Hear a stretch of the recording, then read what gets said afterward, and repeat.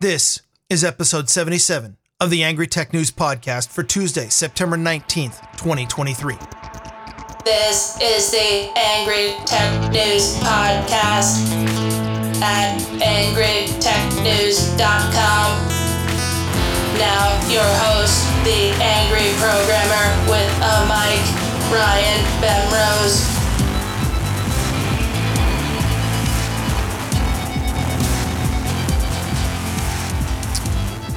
So, I've been away for 5 days, left just shortly after Grumpy Old Ben's last week. Did lots of stomping around in the wilderness, completely off the grid. I need to do that once in a while because I kind of live my life in front of this computer and getting the hell away from it for a few days. We were camping in the woods. I was in a tent and I did not even turn my phone on. It was amazing.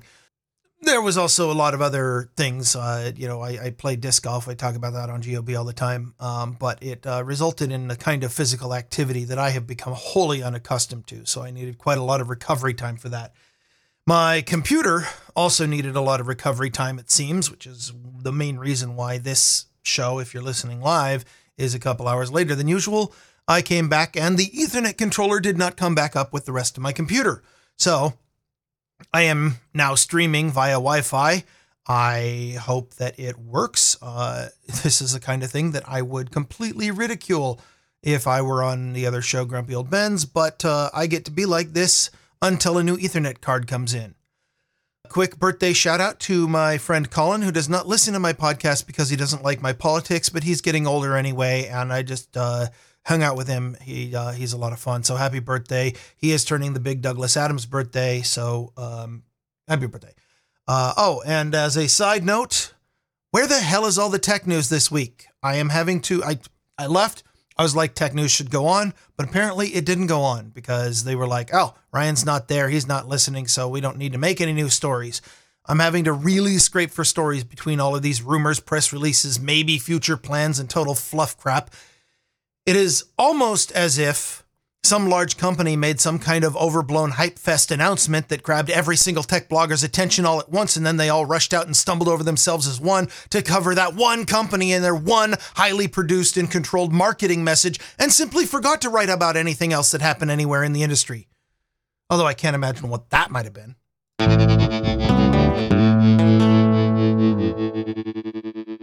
From the security is inconvenient and convenience is insecure department, Google has found a way to defeat two-factor authentication. All you have to do is trust Google. Near the end of August, security company Retool suffered a spear phishing attack when one of its employees clicked on a malicious SMS message from an attacker, I guess, during a migration of some company services to using the Okta identity management platform. The employee was tricked into providing an OTP token from Google Authenticator to the attacker, enabling them to add the attacker's device to the user's Okta account.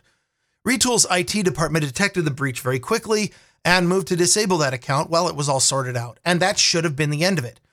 It turns out that the victim had followed the default workflow in Google Authenticator, which encourages users to enable cloud synchronization for their MFA Authenticator tokens. Access to the Okta account allowed the attacker to create a G Suite session, which allowed them to download the synced Authenticator database, which immediately compromised every single account in the user's Authenticator. The attacker then wasted no time in changing emails and passwords on every account therein, thus causing a huge security mess to be cleaned up, yada yada. You know the rest of the story. Retool had to lock down a bunch of accounts, reset a bunch of things from backups, etc. The company was quick to point out that no customers were impacted because they use a zero trust model for their hosted services. I'm not actually certain what that means, but kudos to them for getting their internal security right.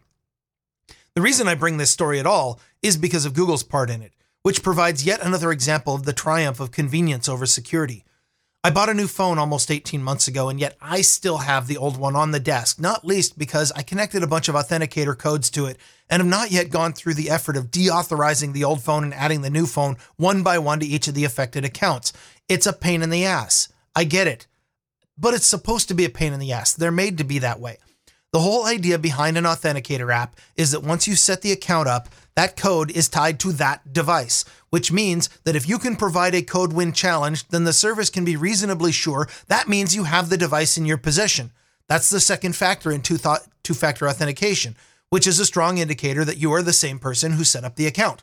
Is it a guarantee? No, but it increases security quite a bit when you combine it with a password.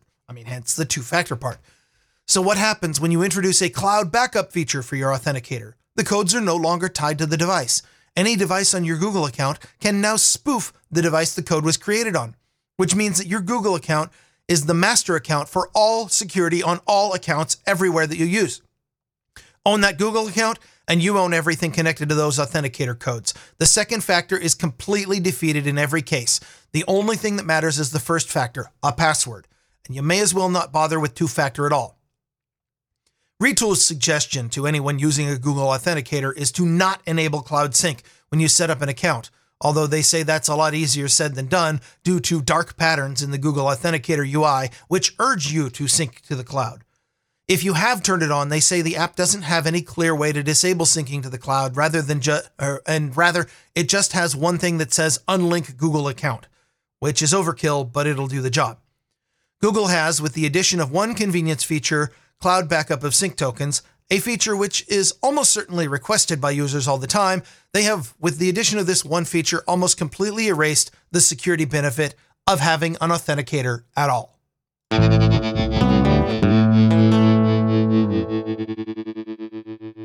The Verge reports on forum posts from some Pixel Watch users who now, 11 months after the release of the Google Pixel Watch, have suffered what many consider to be routine wear and tear on their devices and are unsatisfied with their watch repair options. That's because there are none. The Verge confirmed that the company has no repair process for the Pixel Watch, released in October of 2022. None. Cracked screen, busted connector port, band falls off, arm falls off, buy a new watch, Google says. Actually, the last one might not. There is no warranty at all that covers damage like a cracked screen. And the funny thing is, iFixit's repair analysis of the Pixel Watch showed that the device is actually pretty easy to take apart and put back together. But there are a few repair shops willing to try, and they usually charge as much or more than the cost of a new device because Google does not supply any repair parts either. The only way most shops get parts is to cannibalize them from other Pixel Watches as discarded by a previous owner. This obviously doesn't sit well with right-to-repair people who ran out to buy the thing at the moment it came out and who are now complaining to Google that Google is creating unnecessary e-waste, thus ruining the environment, depleting our natural resources, and obviously creating more climate change for generations to come. This is, of course, from users who couldn't even be bothered to hold off on a device purchase until whether or not they knew it could be repaired. But I suppose Twitter icon environmentalism only goes so far. It's one thing to complain on social media, it's totally something else to actually modify your buying decisions.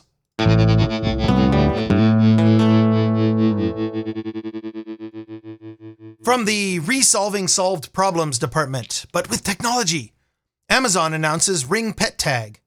I'll let Engadget explain this one. Here's how it works, they say. If you happen upon a lost pet wearing the Ring Pet Tag, flip the tag backwards and scan the QR code to find out who owns the animal, where they live, their phone number, relevant health information, such as required medications and the like. You can even contact the owner through the app and engage in a two-way conversation. Because yes, of course there's an app. Every time a company takes a fully solved problem and throws new whiz-bang technology at it, you can be certain that there is an app. They have to. Ring is stepping into a volatile and fast-moving industry, competing against other overly complex technical solutions like attaching an Apple AirTag to a pet and hoping they don't die when the batteries rupture after the pet eats it. So they've come up with, at the very least, something that doesn't have a battery. Now, let's be clear. We had a pretty good solution to this problem last century when we started putting telephone numbers on pet collars. The way that one worked was a person finds your pet, reads 7 or 10 digits off of the collar, and phones you up to arrange how to get your pet back to you. I'm not exactly sure when people started doing this, but I bet it's not long after the invention of telephone numbers. But now, everything is more convenient and also controlled by Amazon. After you create and upload your pet profile, a would-be Good Samaritan who finds your pet need only fish their phone out of their pocket, assuming they didn't leave it in a drawer, and scan a much more complicated QR tag on the collar using the app. This assumes the Samaritan has the right app, but I'm pretty sure Silicon Valley just assumes everyone has every app at all times. Honestly, they're not that far off. The app then conveniently connects to the cloud to download all of your pet's relevant data. Hopefully it doesn't also require that the Samaritan has to create an account and log in first, the article does not say.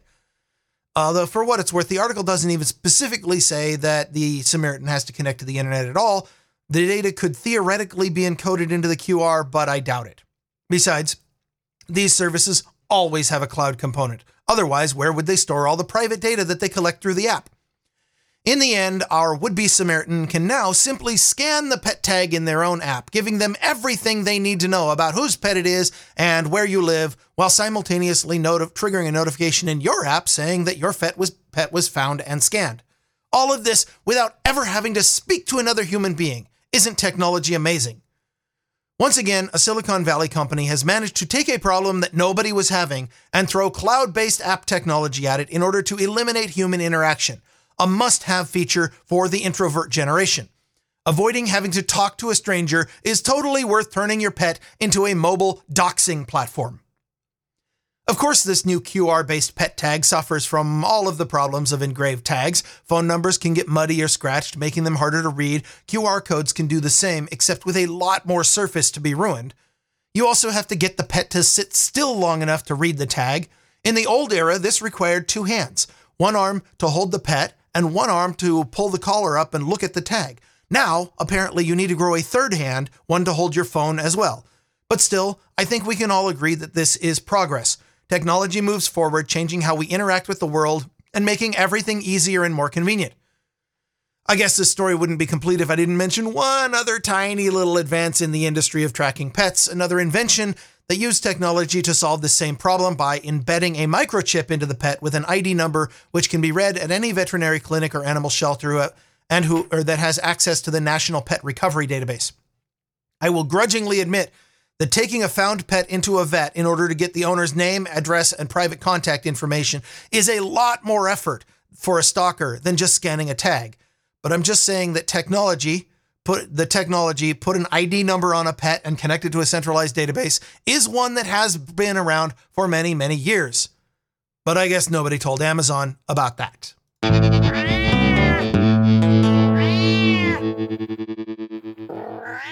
From the Internal Sabotage Department, piling on from last week's story highlighting the ineptitude of automobile makers when it comes to basic IT practices, Toyota suffered a recent production order system malfunction in its U.S. manufacturing plants as several of the computers controlling the production lines, quote, became unavailable, causing production to halt for the better part of a day while their IT systems were sorted out.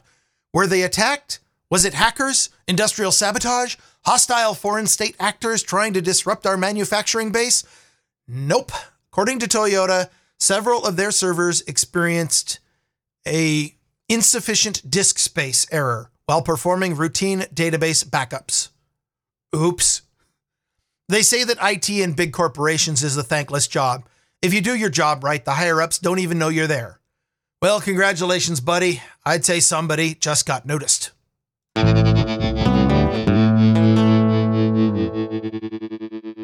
And from the Vulnerability Update Repeat Department, finally, a headline that caught my eye from several outlets this week. Zero-day vulnerability may allow websites to run malicious code. Well, yeah, I thought. It's called JavaScript, but that's not what they meant. There is a newly documented critical heap overflow vulnerability in the libwebp image display library, which is, surprise, surprise, library used to display images in the WebP format.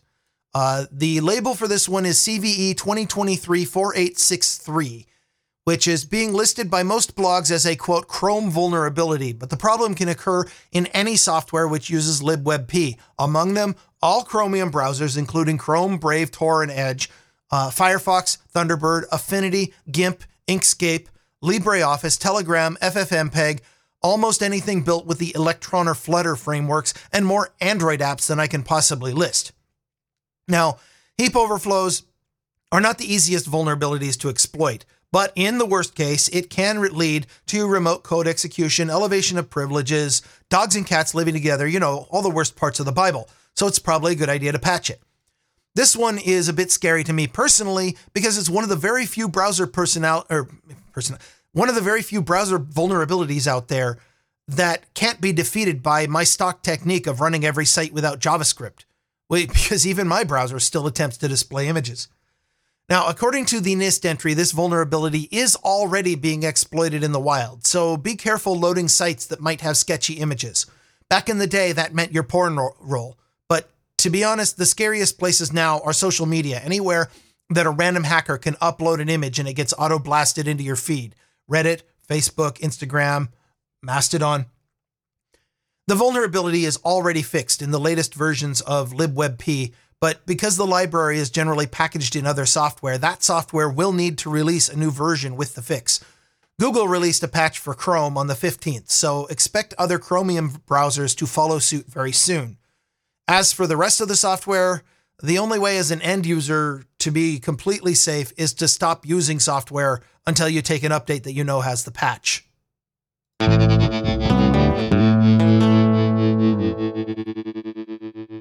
Angry thanks to Patrick Funchion for his $50 donation. And as a programmer, I just want to say I'm envious of somebody who has a name like Function. Also thanks to Steve Edwards for his continued monthly fiat support, and to those who boosted using a new podcast app. Billy Bones, who says, here's to help keep that Buick on the road. Memes1337, lead boost to keep the tech news angry as it should be. No sugarcoating in this shit show industry. Stacy says, great show. What's your other show? My other show is called Grumpy Old Bens. It is at grumpyoldbens.com. It goes live on Wednesdays, and I do it with a man named Darren O'Neill, who, if you like this show, you will probably hate him. But I'm in it too, so you might like it. I might be kidding about that, and I might just be giving him crap. Mr. Misser, love a story with a happy ending. Started off as a faceplant, but you got your node/stats back okay. That is true. During the live recording, my node was crapped out last week, and I managed to get it back before publishing, so I dropped in a little bit of extra after the closing music that said, hey, by the way, thank you to everybody. I got my node back up. Yay! Yeah, I almost make this technology stuff sound easy, don't I, with a new hardware and software problem every single week. And also thanks to Niggy and Joel W., who boosted with no note. Angry Tech News is produced on the value for value model. We don't take sponsors, we don't play ads, and we don't charge you to listen, but we are funded by your donations. If you received some value from listening to this show, please send some value back. Go to angrytechnews.com and click on the donate button. Send what this episode was worth to you, whether it's $5, $50, or the cost of a Pixel watch repair. That's it for now. I'm Ryan Bemrose, the Angry Programmer with a mic.